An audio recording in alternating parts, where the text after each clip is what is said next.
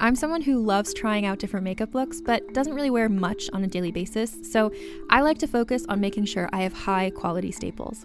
And whether you like a fresh face, full glam, or somewhere in between, you've probably seen Thrive Cosmetics Viral Tubing Mascara. I've certainly seen it everywhere. You know, the one in the turquoise tube?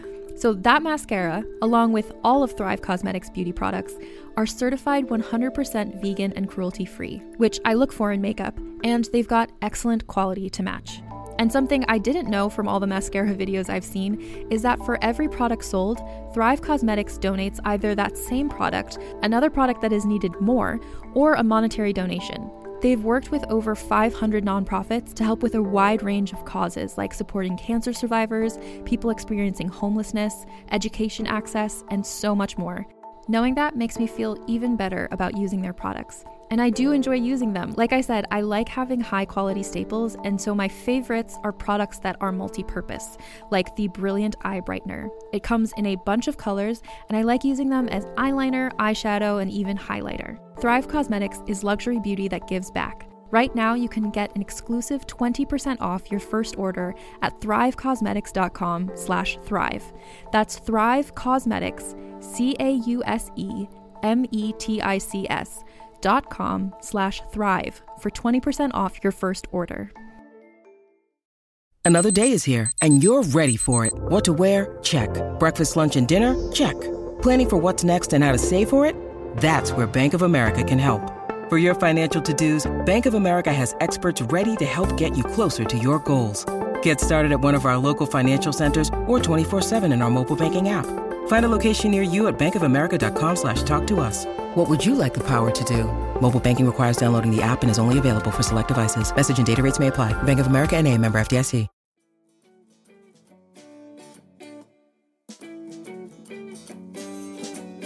Good day, good people. My name is Brad King, and you are listening and watching to the Downtown Writers Jam video podcast, which is part of the Solid Listen Podcast Network. We're coming to you from deep inside the Jam Bunker today. On the show, Robert McCaw, whose book Treachery X2 is out in January. This was a great conversation, and one I was not expecting to have, which rarely happens, just in terms of like not knowing anything. And it was fascinating. It turned out so great. Robert lived in, we're going to talk about his bio in a second, but he lived in Hawaii for 20 years. So he's created this world in Hawaii, and he's been writing, this is his fourth book in that world. In the course of our conversation, he would just there were 3 or 4 rando stories that he would just be like, oh, that reminds me of a thing. And he would tell me this story of which I'd never heard before, which I knew nothing about, which is not shocking because when you begin to dig down into all the different cultures that exist in this country, you realize we have a very cursory knowledge of them.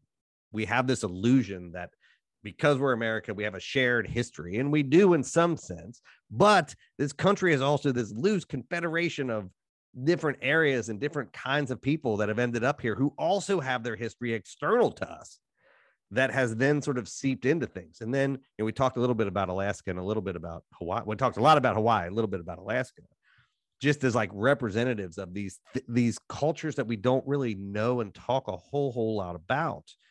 And so we spent 25 minutes taking a deep dive into that stuff. And it was fascinating. It made me very sad that we are not traveling right now, because now I want to get on a plane, even though I do not love to fly, which we talk about in the program, and like go spend 3 months there just wandering around. So Robert grew up in a military family, and he traveled the world, 12 schools in 12 years growing up. Graduate of Georgetown University. He served as a U.S. Army lieutenant. He earned a law degree from the University of Virginia, and he was a partner in an international law firm in D.C. and New York City. He lived on the Big Island of Hawaii for 20 years, and Treachery X2 is his 4th book in the Koa Kane Hawaiian Mystery Series. He's in New York City right now with his wife. That's where he lives, although they have some other places. And you're going to be utterly charmed by him. He is just one of those people that you feel like if you're at a dinner party, and we talked a little bit about dinner party banter, that you're like, oh shit, like tell me a story. Like tell me a story of like this place. And he would very easily be able to pull out one of 10 stories that I'll tell you about that place. So before we get you to Robert, got some business. As you know, the Jam video series comes out on Mondays and Fridays. The Downtown Writers Jam comes out on Wednesdays. I need you to think about people that love books in your life and tell them about us. Shoot them a text. Grab the link, shoot them a text. Don't make them do work. People don't like doing work with internet-y things. So send that along to them. That's the best way for you to help us spread the word, to help these authors find an audience, which is ultimately what we're trying to do here, is to help readers find writers. If you have Apple Podcasts and you're on an iPhone, head on over there and leave us a written review or a starred review. If you don't have a iPod, I clearly don't have iPhones. I clearly use Android. If you don't have an iPhone, head over to the Facebook page, The Writers Jam, and leave us a review there. All of those things help us get found. You can head over to our website, thewritersjam.com. The video website or the video web series comes out on there. I don't know why today I'm having a hard time talking. All the videos come out there. You can also catch the audio wherever you listen to the Downtown Writers Jam.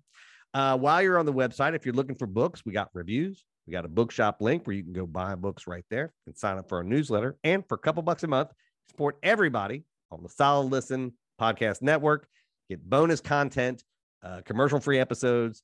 And I will just say that we have a Bad Art Friend show, special show for the Patreon supporters coming out. So you should go get signed up for that now because it's going to be a hoot. Molly and I have been talking about this, so I'm excited to record this with her. I appreciate you taking some time to stop with us here in the bunker. Get that booster shot. If you haven't got your first shots yet, go do that. As you know, we have a little guest, Pepper, staying with us for a few weeks while her parents are out of town. So it's nice to have a dog back in the bunker. And I hope that you will sit back for the next 30 minutes or so and enjoy just a really fascinating conversation that I had with Robert McCaw. Yes, I went through 12 schools and 12 grades. Wow. Like all domestic or all over? All over. That's great. Japan, Germany, Panama. Where in Germany? We were at Heidelberg. Okay. And where in Japan? I had a Navy friend over there in Okinawa. We were at Sagamihara, which is just outside of Tokyo. That must have, I mean, it's both hard as a kid to not have that grounding. You know, as you get older, I went to a small school and like, I know everybody I graduated with, and there's a comfort to that, but there must also be some kind of like looking back on that, like you got a wide breadth of experience that would, I'm assuming, help you navigate the world in ways that other people can't. Well, that and my military service, when I was in myself, all of that, it comes out in the books among other places. Yeah. And I sometimes at a dinner party, I'll tell people that, what it's like to jump out of an airplane. Yeah. That usually gets their attention. Yeah. It's interesting because, we talk about, my writing partner lives in Berlin. And I have a bunch of friends that were in Kaiserslautern and like military folks that were there. And so I used to spend my summers in Europe, traveling around. And I did that for like 10 years, for 3 months at a time. And it's not the same as the military, but there is you get a certain perspective on the world when you are always in a new place and you're sort of an outsider and you're sort of trying to figure stuff out. Like I don't know, like at the end of the day, I feel like that I don't know if it makes you calmer, but like there's a piece about like, oh, I can be anywhere and I know I'm going to be fine. Yeah. Well, there's that. There's also, unfortunately, Americans think that they have the answers to everything. And the truth of the matter is they don't. Yeah. There's a lot of people in the world who figured out better answers to questions than we have. Yeah. And we could learn a lot from them. And indeed, if you study history, it's the societies that have been open to trade and dialogue that have advanced. And those that have been closed, they stay where they were, and they ultimately lose the race in history. I mean, it's not that different from getting older and making a decision, right? Like I always tell folks, like I had 2 grandmas. One of them literally kept plastic all over every piece of furniture in her house. Like she grew up, didn't have neither one of them had a lot of money.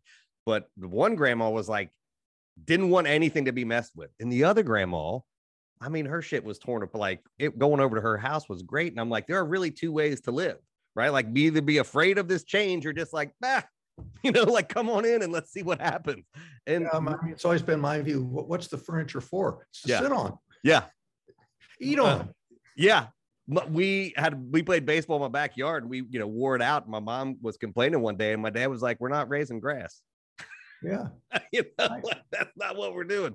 So you do all the military stuff, like both growing up and then you go in, and then why law? Well, there's a story there. Good. When I was in Korea as a second lieutenant, the camp commander, colonel, called me into his office one day and he handed me this big, thick purple book.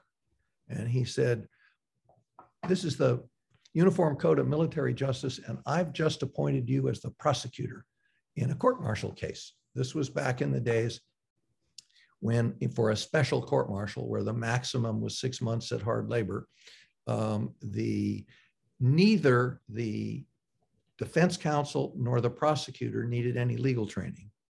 But the rule was that the defense counsel had to have at least as much legal training as the prosecutor, which meant that both could be novices.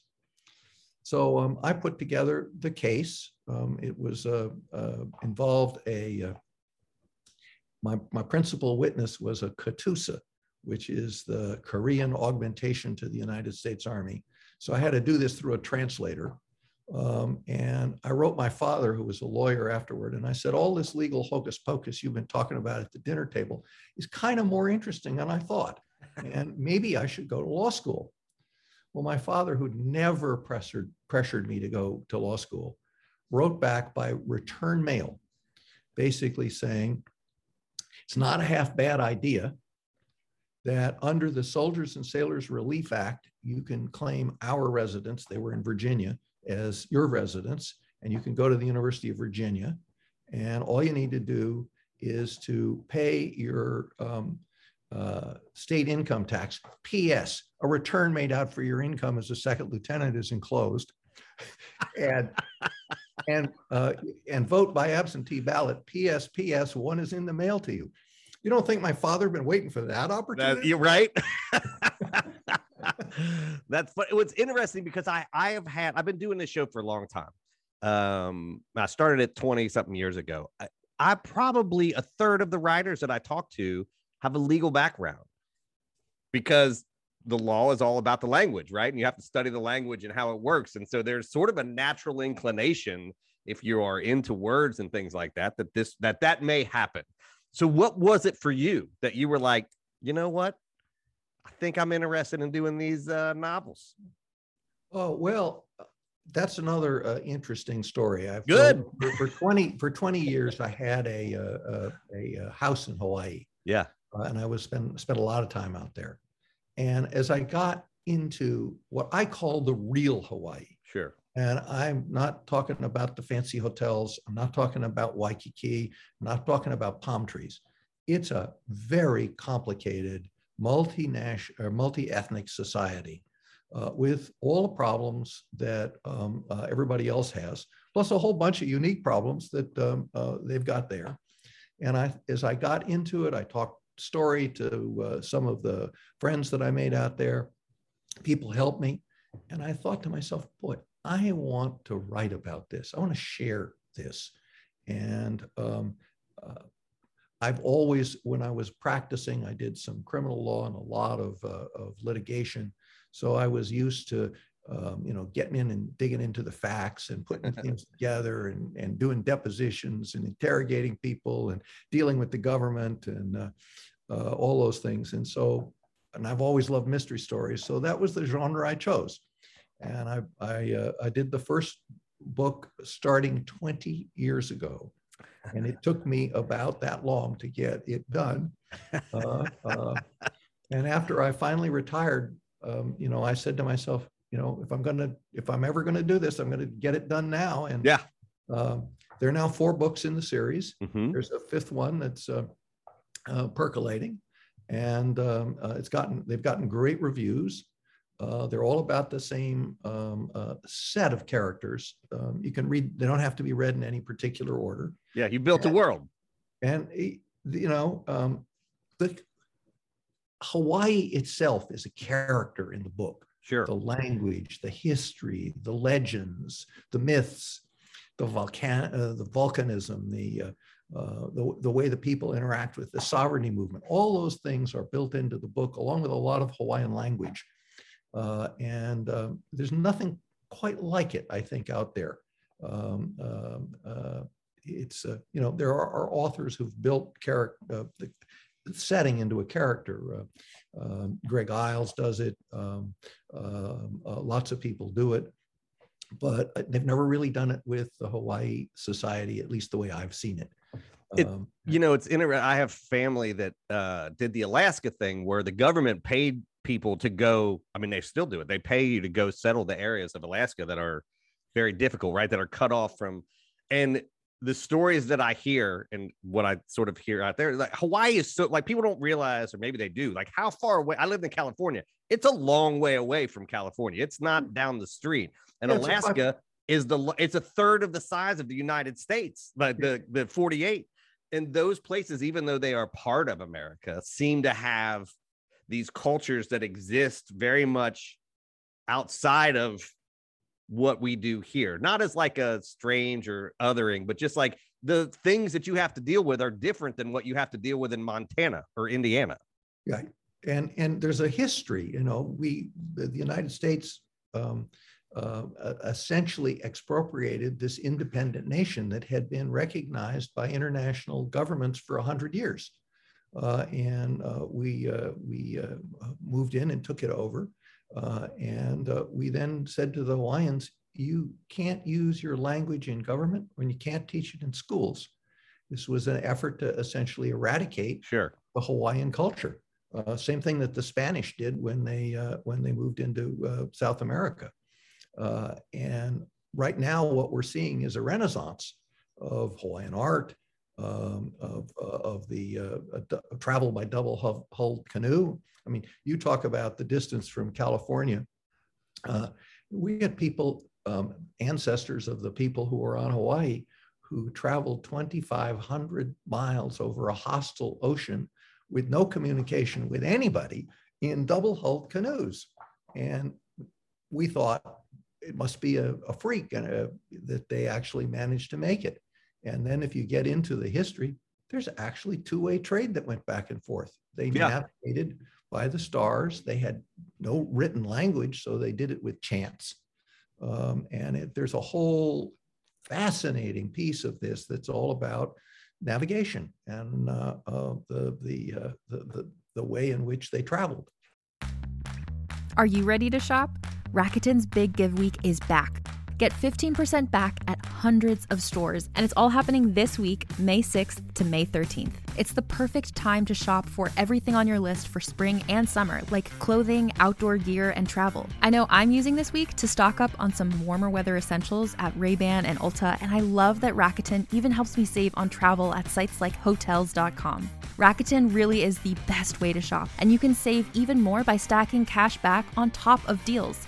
Plus, during Big Give Week, that cash back is bigger than ever. With Rakuten, membership is free, and when you sign up and shop today, you get an extra 10% cash back boost. That's an extra 10% cash back on top of the 15% cash back. You won't see higher cash back rates than these. Go to Rakuten.com or download the Rakuten app. Rakuten. Shoppers get it.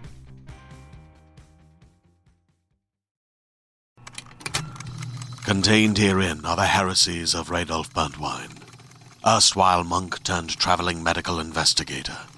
Join me as I uncover the blasphemous truth of a plague-ridden world, that ours is not a loving God, and we are not its favored children.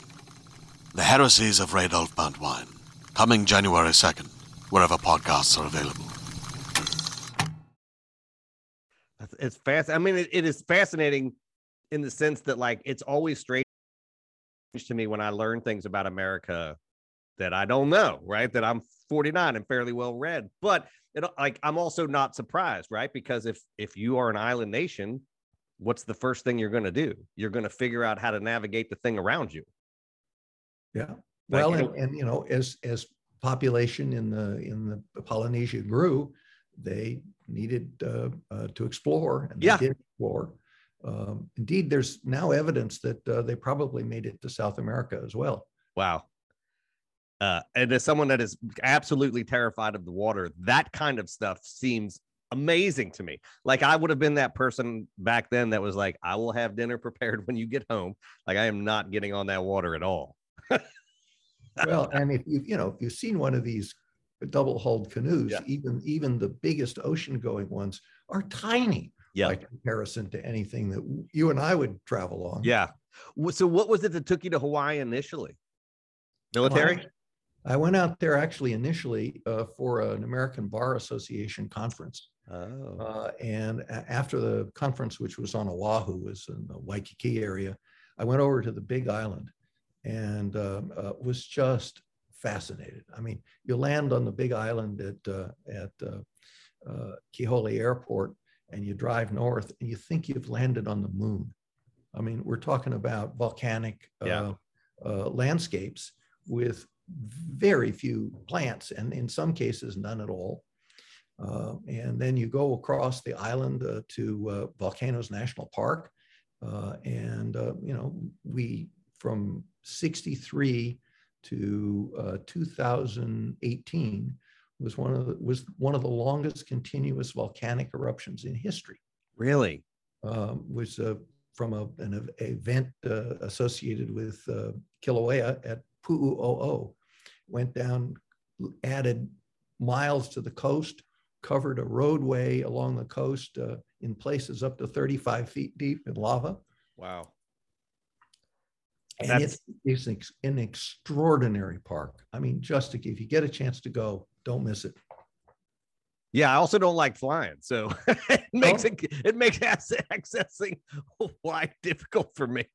But this is all part of that thing about, when my friends from Europe come over and I'll drive them around the country and they're like, "Where are we?" I'm like, "Still in Texas." Like, we've been driving for 8 hours. Like, they're like, "We'd be 5 countries over now." And I try to explain to them, like, this country is really a loose confederation of different countries that have kind of decided for various reasons to work together, but that there are really, it's like a little world here. You have so many different cultures that are living and doing their stuff. And you realize when you travel how little we know about all of them. Yeah, absolutely.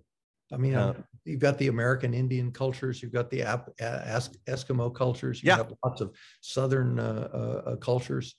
I'm from Appalachia, and like, there's a whole group called the Melungeon, which are a group of people who the DNA, they can't tell.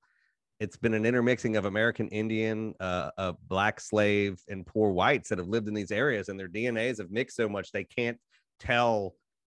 They're their own sort of culture now. And I'm like, that's just not a thing you hear about unless you're from Appalachia. You're like, wait a minute, what is this thing? There are whole academic conferences trying to understand like the genetic history of how this happened. And we're like, well, when you live in small remote places, not that racism and all that stuff goes away, but it interacts differently in different ways when you are together and away from everything else. Well, and every one of those cultures, you can go deep and deeper and deeper. Yeah. And deeper. It reminds me of a little movie I saw at one museum someplace called The Powers of 10. And they start with a couple on a blanket in Central Park, and then they go up 10 times, and then 10 times, and then 10 times. And pretty soon you're looking at the world, then you're looking at the solar system, then you're looking at the universe. And then it reverses. And it comes back step by step by step by step to that blanket, and then starts going the other way into the ground, into atoms, into smaller and smaller and smaller pieces. Yeah. And that's what life is like. You've got people who spend their entire lives focused on little tiny pieces of the world, and they go deeper and deeper and deeper, and they frequently make huge contributions. But yeah. And, not that this is the same, but like, clearly that experience has impacted you enough that you literally built a world into which you want to tell stories about. As you, like, I always tell people that aren't writers, like, writers have a question or something that pops into their head that they want to explore.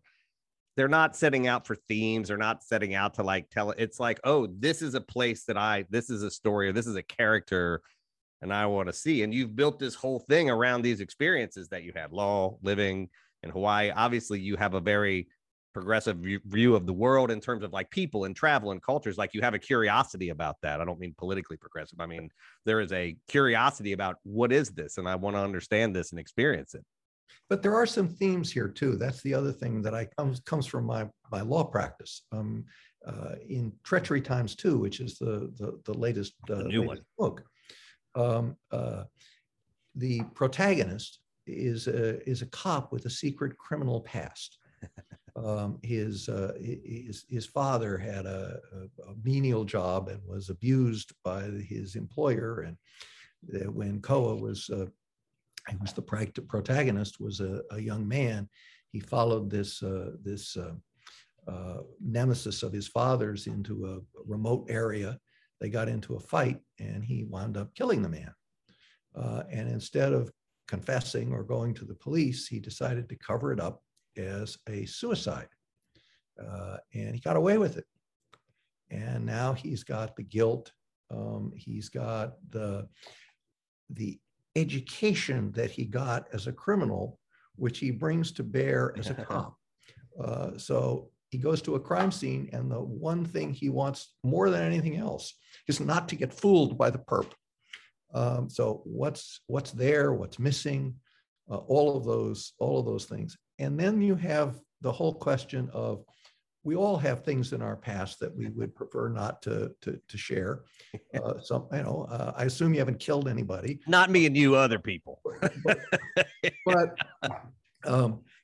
where is, in Treachery Times 2, this past comes back to haunt him in a very dramatic and very, for him, dangerous way. And so you have the question of, where are his red lines? Mm-hmm. How far is he going to go to cover up this in various circumstances as the story unfolds? And so there is a theme there, as well as this world that well, every story has to have that stuff. I just mean, like, for you, this world that you built has been engrossing enough that you've stayed in it with different stories, right? Is that Absolutely. This is sort of the place that, like, whatever questions you're having are being answered through these stories. Like, whatever the question that you have about your character or whatever is happening there. Right. And that's, not everybody builds worlds like that. Like, I'm a nonfiction guy, so I sort of go from place to place. So I'm always interested when people are like, oh, I'm now 6 books or 5, 4, and you got a 5th one coming or 5th one percolating in that world. Like, being able to stay in the same place to me is fascinating, because I can't do that. Well, it's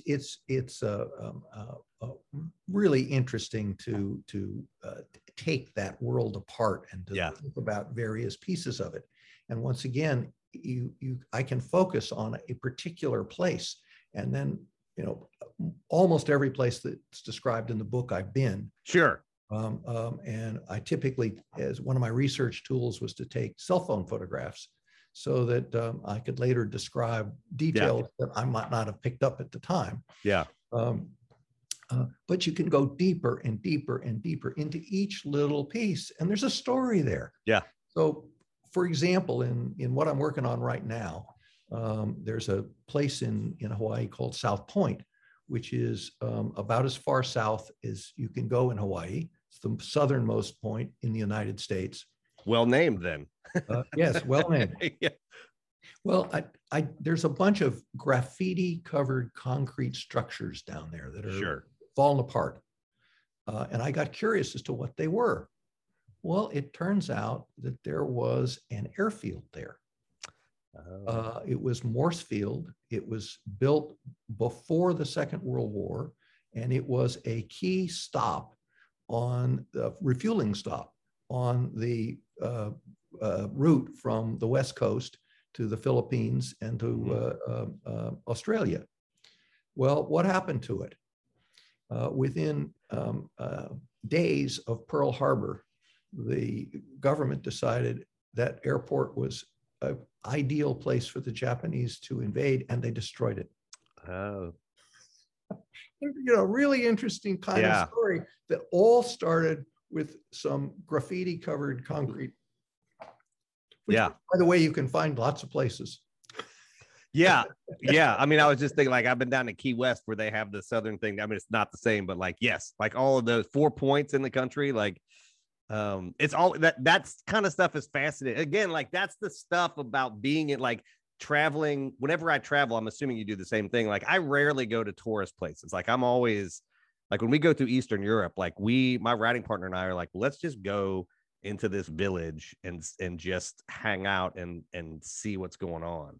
Because the tourist stuff is fine. And like, we'll pop by it a little bit, but we're always interested in like, okay, what's the shit we don't know? Right. Like I know where the castles are because you can see them. Like I want to go into the pub and be like, what's the thing around here? Yeah. And just walk. It's really fun when you're in a foreign city to just walk. Yeah. And observe and look at the buildings, look at the people, look at how they're dressed. Yeah. All those things. And I'm super extroverted. So I don't care if we don't know the same language. I'm like, we'll figure something out. Like if somebody makes eye contact with me, we're about to have some conversation. Because I love people, because that's where the stories are, right? The stories are in the people that you come in to like they're the ones that know everything.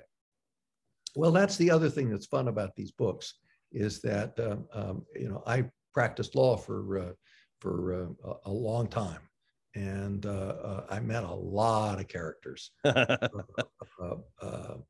and my characters frequently are cut and paste pieces of different people that I've known over time. So, if don't be surprised if you wind up in the next one. That's good. As long as I got a nice cowboy hat, I'm okay with that. Well, that on the Big Island, they have some of the huge cattle ranches. The Parker Ranch is 130,000 acres. Wow. And its heyday was running 60,000 head of cattle. And there's a whole big story about the history of the Parker Ranch, which goes back to when early settlers there gave King Kamehameha some cows, and he didn't know what to do with them, so he let them run wild, and they reproduced. Yeah, and before long, they had to bring in paniolos. They had a cow problem. Cowboys from Mexico and Spain to control the cows and build ranches. I will say, in all my years, there are very few times you hear we had a cow problem. Yeah, well, they got a cow problem. Yep. And they still have a wild pig problem. I mean, because the pigs tear up the I'm sure. And they're terrible on the indigenous plants. Yeah, I mean, pigs are like rabbits to me. Like people think rabbits are cute. I'm like, rabbits are mean as shit. Like they're you don't want them around. They're not nice things. Robert, this has been fantastic. You are absolutely charming, and I'm fascinated by the whole idea of like the dive into Hawaiian culture, just largely because I think that is if you ask most people in the contiguous 48 states, there's a huge blind spot for that culture and what's going on and all the nuance and histories of that. So I'm excited. Treachery ×2 is out now, and you can get at Treachery ×2 comes out in January. Oh, it's out in January, right? But you can pre-order it now. Yeah, like you can pre-order it now, and then there are 3 preceding books. The 3 preceding books are Death of a Messenger, Off the Grid, which you might be interested in because it takes you to some places that are pretty off the grid. And then the third one is Fire and Vengeance, which has been extraordinarily well reviewed. So they're good stories. Well, that's fantastic. And so people got time to catch up on the series right now. But like you said, you don't have to read them in order. They are stories within a world. That's correct. And you can read them in any order you want. That's smart. That's the way you do it. Well, this has been fantastic. I wish you the best of luck. I hope we can talk again soon. And I hope people go pre-order the book, because even in the pandemic, pre-orders are still a big thing for people. Oh, yeah. Oh, yeah. Well, thank you very much for taking the time to chat with me. And I'd love to do it again if you were interested. Yeah. And thrillers have become weirdly, like, I never read them until the pandemic, but they became sort of like that, and rom-coms have become the sort of comfort food of the pandemic because they typically move fast. They are entertaining, and you can kind of go somewhere else and not be in your head. Exactly. And people have said it's reading some of these books is almost like being in Hawaii. I mean, also good since we can't really travel so much. So that's helpful. All right, buddy, you have a good day, and we'll talk again soon. Okay. Thanks again. Well, there you have it. That was Robert McCaw. His book, Treachery x2, is out in January. Go do the pre-orders right now. And what a lovely conversation. It's always, you go into these, and by you, I mean me. You go into these, and you're never exactly sure where it's going to go. Been doing this long enough that I trust we'll get to where we need to go. But I don't plot things out because that's not how conversations happen. And I find, at least for me, when I do that, it sounds inauthentic. But as a traveler and somebody who's fascinated by different cultures, who's fascinated by the ways in which people do things, and not a curiosity, not in like, ooh, how does this, other person do these things, but just like, how do you live? Like, how does that go? And like, what do you do? Like the Venn diagrams, right? Like, what's the same? What's different? Like, how did it develop that way? Those kinds of things I'm endlessly fascinated by because humans are so big and diverse, and you begin to realize like where you are geographically and where you are with the climate, and just all these things impact the ways in which you develop. And so, we like to think of America as this monolith. But then if you travel, like I've traveled all over the place here, you realize it's not. There's so many different parts of this country. And so talking to Robert, who, spent 20 years in Hawaii and, did a lot of research around the culture and the history and all of that stuff, fascinates me. And I hope it did you too, because that was such a great conversation.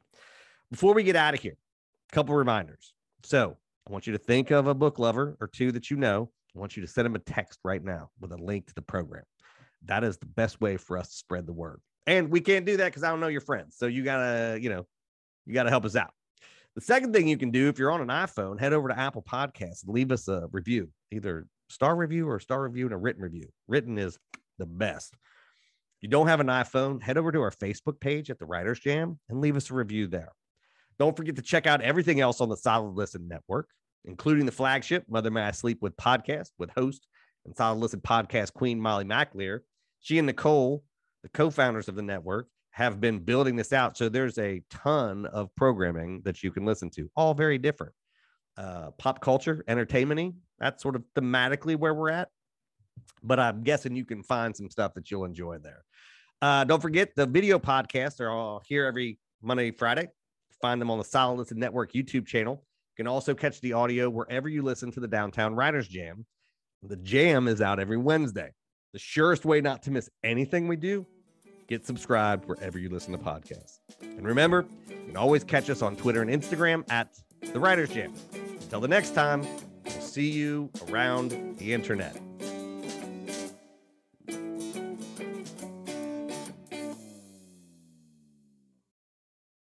Hey there, this is Justin Bartha. I made a funny new podcast, King of the Egg Cream. It has the greatest cast in the history of podcasts with actors like Louis Black. I'm torn by my feelings for two women. Bobby Cannavale. You can eat it, or if someone hits you, you can put it on your cut. Melanie Linsky. I wonder what these marvelous things are that look just like boiled chicken feet. Jason Ritter. I can break things and pick locks and kill people. Michael Stuhlbarg. The whole point is to inspire people that they should make themselves better. Ari Grainer. No, don't whet its appetite. What are you, an idiot? Me, Justin Bartha.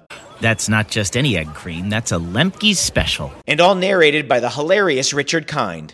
This is the story of Harry Dalowitz and how he rose from nothing to become New York's King of the Egg Cream.